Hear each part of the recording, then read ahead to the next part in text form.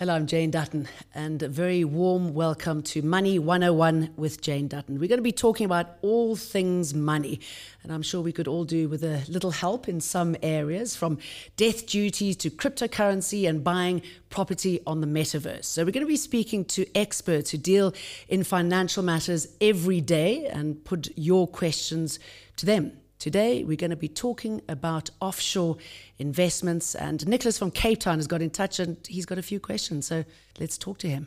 Hello, Nicholas from Cape Town. Thanks for getting in touch with us. You have a few questions when it comes to offshore investments. What are they? Yes, thanks, Jane. My wife and I are looking for somewhere to park a relatively modest lump sum, which she has withdrawn from her retirement savings. It's a typical kind of rainy day fund that might be required in a couple of weeks or a couple of months for school tours. My granddaughter's been selected for the tag box. We're going to Ireland in August, and that's largely self-funded. So that sort of thing. But we wanted better performance than you can get from like a fixed deposit or a 7-day account. So when I noticed the Alec Hogg's reference to the Shyft app, it caught my eye, and I wondered whether that might not be appropriate, a way to get performance plus flexibility. But I'm really in the dark about some of the fees and how easy it is to move money in and out of it. And how to diversify in that area. Yeah, absolutely. I think in today's economy and with things being so unpredictable in a lot of ways, I prefer to reduce our exposure to single currency risk, I suppose you could say, to the rand, and definitely would look to try and tap into growth of some of probably the sort of high tech or big tech companies that would maybe give us a little bit more stability and performance. Okay, thank you for that. I'll put that to the guest and hope we answer your questions in a way that's going to help you have a much more easy trip abroad. Thanks, Nicholas. Thank you very much. Bye-bye. Arno van Helden from Standard Bank has been listening in on that interview. And firstly, thank you very much for coming in. What should Nicholas do when it comes to investing offshore? What's the easiest way of going about his research? Well, it really depends on what Nicholas wants to achieve in the long term, in the short term, in the medium term. So certainly living in South Africa, we've become quite used to a currency that ultimately is devaluating against currencies like the dollar, the euro, and the pound. And so when one looks at one's asset portfolio or investment portfolio, one really needs to consider this. And moving and investing funds into a currency like dollars or euros or pounds should be a fundamental part of anyone's investment strategy. But there's certain things that one needs to consider. Foreign exchange rates. Is the rate good at the time or bad at the time? And that's obviously a relative question. And very quickly, do you have to absorb that loss into your portfolio? So that is something that you obviously will have to counter at a later stage. Well, absolutely. I mean, if you're going to retire and you're thinking of investing, R1 million today, what will that R1 million be worth in dollar terms in 5 years from now, in 10 years from now? And so having that exposure to foreign currencies is critical if you're going to maintain wealth and maintain the investment value from a global perspective, not just from a South African perspective. And is that on the assumption that the rand is not likely to get better anytime soon? Is that a fair assumption? Well, like I've mentioned before, I'm not a financial advisor, but certainly if you look historically, the rand is going in one direction. It may improve, and it can always improve, but the likelihood of it continuing to weaken in the foreseeable future is very strong. Right. So somebody wrote to me a little earlier today, and they were wondering, when you invest offshore, should you invest in rands or dollars? So I'm assuming that means when you start off your investment, do you convert or not? My view is that if you can convert, if you're able to actually take the funds and convert the funds into a fiat currency like dollars, euros, or pounds, and then invest offshore, I believe that that's a good strategy. Obviously, there are limitations from a Reserve Bank perspective, so you can only take R1 million out unless you apply for the additional investment allowance of up to 10 million rand. But if you're working within that barrier of 1 million only, my view would be take that out and invest that offshore. The advantage with that is that you don't necessarily have to then bring those funds back onshore. If you invest in rands, so you buy a rand-denominated equity like the S&P 500, when you divest back into rands. Whereas if you take the money out, put it into dollars, you invest it, you don't divest back into rands. You divest back into the dollars, and you can hold those offshore, or you can bring them back in. And it just gives you more options and more flexibility in terms of what you want to do. So Nicholas has got 200K from his wife, a payout, and he wants to know what to do with it. I mean, that's a good lump sum of money, isn't it? Sure. A lot of people feel that it's only the rich who can do offshore. What is the minimum that you can put in? What's the maximum? What could you do with 200? And I know you can't give specific financial advice, but what should he be thinking of from a portfolio of shares point of view, for example? Well, again, I think based on his specific circumstances, one needs to, number one, evaluate what's going on. But if he's looking at it from the perspective of, I want a rand hedge, the first thing I would do is take those funds offshore. So convert them into potentially dollars or euros or pounds, and consider the type of investment that you're going to do. Number one, you've got to look at investment charges. How much does it cost to go with a brokerage? How much does it cost if you're going to be investing it through one of the international funds?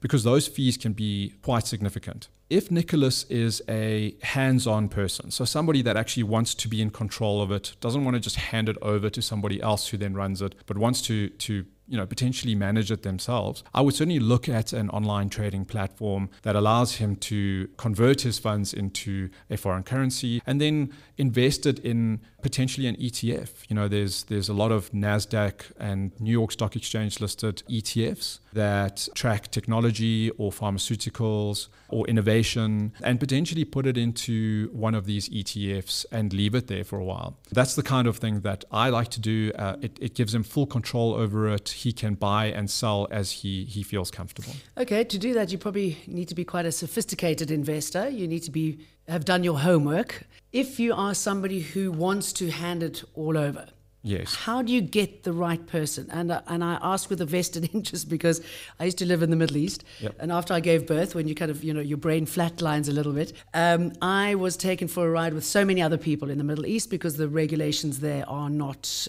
they're not strong. And a lot of the money was taken by the funds that we weren't made aware of. Yeah.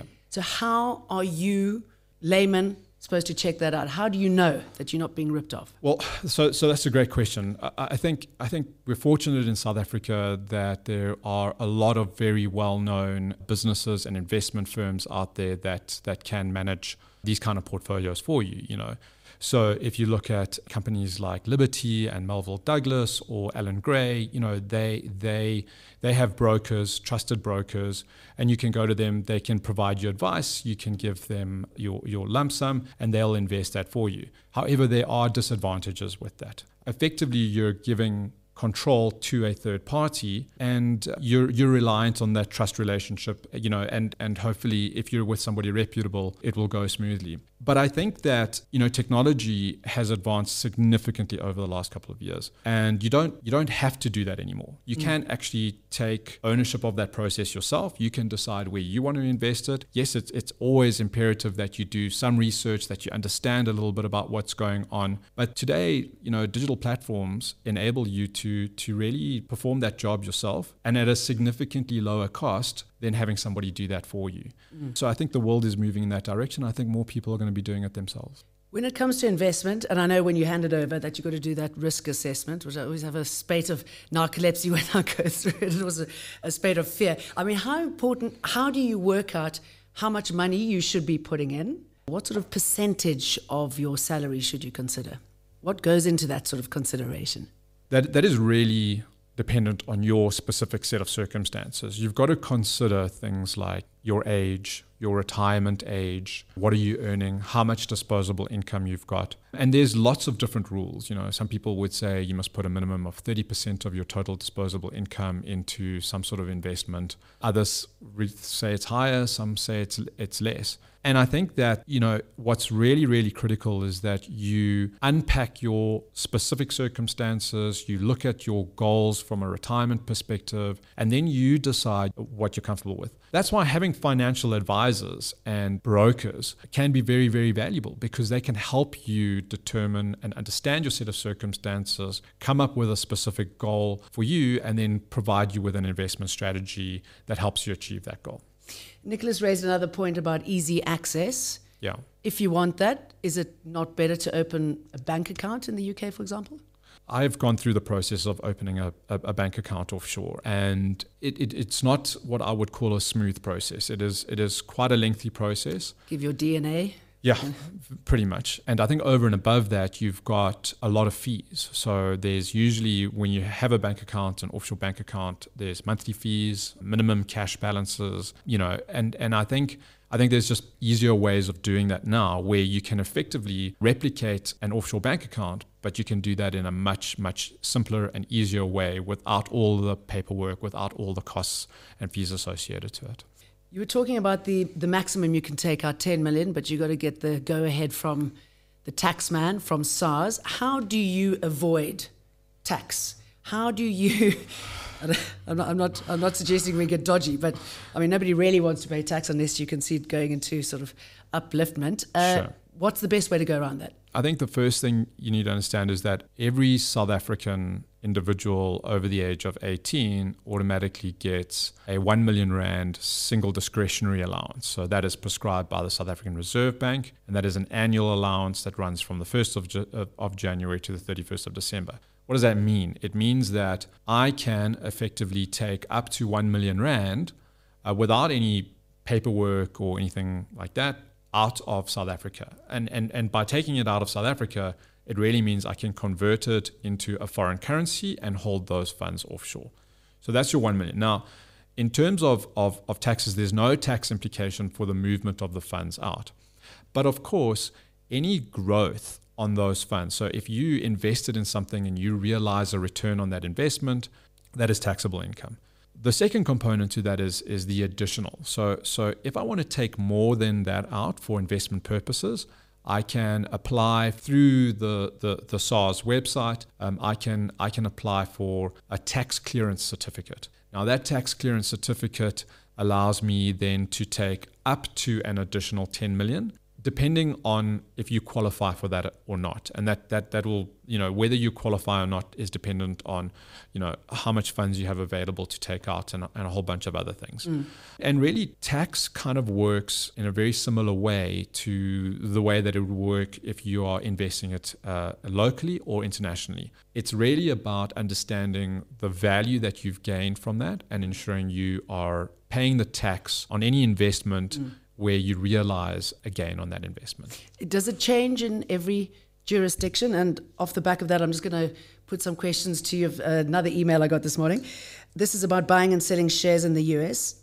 If she sells a share, makes a profit, do I get taxed in the US? So no, in the US, you won't get taxed on your gains in the US, but you will be responsible for declaring the gain in South Africa. So you will get taxed in South Africa against the gains. But there is one thing where you do pay tax in the US on equities. And that is really on it's a dividends tax, a dividends withholding tax. So when you get paid dividends, the US government takes 15% of that dividends as tax. That's automatically done for you if you have something called a W-8 BEN form, which is effectively something that allows you to register in the US to pay tax against your dividends. So you should be registered as a taxpayer there? Yes. Okay. But, you're not registered as a taxpayer per se. You're registered as somebody who lives outside of the US, who's not from the US, who is investing directly in equities in the US, and as a result of that, you are responsible for tax, and that tax gets deducted from your payouts. Okay, so if you've got assets and shares offshore, do you need to make up another will? You're getting into an area that I'm not a tax expert on, but I would certainly say that there are things to consider. There's something called CITES tax, which is applicable in the US. So if should you pass away and you have assets invested in the US, your beneficiaries may be liable for some taxes associated to your estate.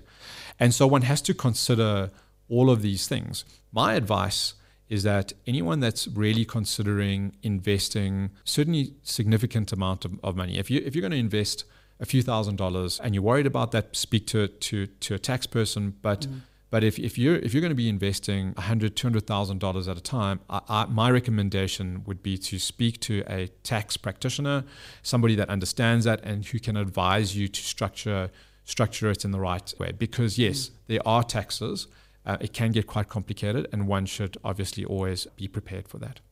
So Nicholas was very interested in using the Shyft platform. You are head of Shyft at Standard Bank. I know it's won many awards. Is this a route that he should consider, and how will it ease his movement of money? As the head of Shyft, I'm definitely going to recommend that Nicholas give Shyft a try. But jokes aside, yes, the fundamental essence of Shyft right now is that it makes the ability to buy and sell foreign exchange really simple. It is, to the best of my knowledge, the easiest and simplest and actually the most cost-effective way to buy foreign exchange and hold foreign exchange in South Africa today. I'm not aware of any other platform that does this. Fundamentally, before you start moving money offshore, before you start traveling offshore or buying goods offshore or investing offshore, if you're going to do that in foreign currency, as we've discussed, download Shyft, register for Shyft. You don't have to be a Standard Bank customer. Anybody can download and register for Shyft. There are no monthly fees. And you can then very, very simply and very easily take the first step to investing offshore, which is, let me get my foreign exchange. Let me buy my foreign exchange. So take 200,000 Rand, put it into Shyft. It's just an ETF into a bank account. And then he can convert those funds into dollars or euros or pounds whenever he wants to. If the rate's good today, he sees the rate is favorable, he might want to convert it at that point in time. We are very transparent around our fees, and he's got complete control over the process. And you can access your money at any stage. At any stage. What many people want. And so what will happen is, as soon as he's gone from rands into dollars, the dollars are instantaneously available to him, and they're held inside a dollar wallet on Shyft. Now, from a Reserve Bank perspective, those funds have now been externalized. We've reported the transfer of the funds from rands into dollars to the Reserve Bank under the single discretionary allowance. Now Nicholas has got the equivalent of 200,000 rands worth of dollars sitting in a Shyft dollar wallet, and he can decide what he wants to do with it. Now on Shyft, you can do many things with it. You can move those funds into an offshore bank account. You could move those funds into potentially, if you wanted to sign up with a Melville Douglas or a Standard or a Liberty offshore portfolio, he could move those funds very simply and very cost effectively into that portfolio, and then they will then take over and invest those funds based on what he's agreed with the relevant broker. But if he wants to do it himself, then he can take the funds and directly on Shyft, he can invest those funds in stocks on the New York Stock Exchange or stocks on the NASDAQ or ETFs, whichever he has chosen. If he does a bit of research, he can see what's happening in technology or industrials or pharmaceuticals. So it's pretty evident if you do the research on how well a share is doing. Absolutely. If you want to invest in the NASDAQ. Absolutely. We offer, I think, around 300 direct stocks and around 50 ETFs today. And what's really nice is that we've got a very low fee structure. So it's very easy to invest. And if Nicholas all of a sudden has some kind of an issue and he needs to access that money, he can access it immediately. He can sell the shares as long as the markets are open. He can sell the shares and back into his dollar wallet. He can also return it back into rands and spend it and cash it out. And so what's really nice is that you've got that control. When you hand it over to a third party, the challenge is that the funds aren't that accessible. It's a little bit more difficult to get those funds back into your hands. They've got to divest for you. Usually there's at least a 30-day notice period, if not longer. There might be penalties for withdrawing. Then they've got to get the money back into your bank account. Then it automatically gets converted back into rands, unless you've got an offshore account, and we've already spoken about that. So for Nicholas, the beauty with Shyft is that, number one, he can get into the foreign currency very quickly, very easily and most certainly very affordably. It's really, we've got one of the best rates available in the market. And then from there, he can decide what he wants to do with it. If you had to give somebody your best tip to investing offshore, other than going through Shyft, what would it be? I mean, how do you release the fear if the fear is there?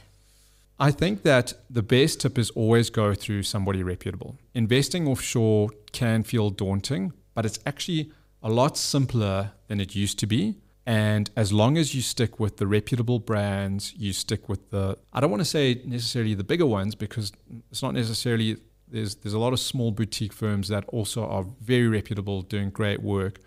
But my biggest tip is make sure you've researched who you're investing with. There are a lot of scams out there. There are a lot of people convincing you to give them, to hand over your money, and you'll never see them again. And that old mantra, if it sounds too good to be true. Absolutely. I mean, we've seen some really big scams, certainly in the cryptocurrency world in South Africa, and I think one must be careful. One must do the research. And my second tip is, my preference is, I want to be in control. I want to be in control. I want to know that the funds are accessible to me when I need them. If something goes wrong, I don't want to have to ask somebody nicely, if they don't mind, please returning my funds to me. I want to be able to do it myself.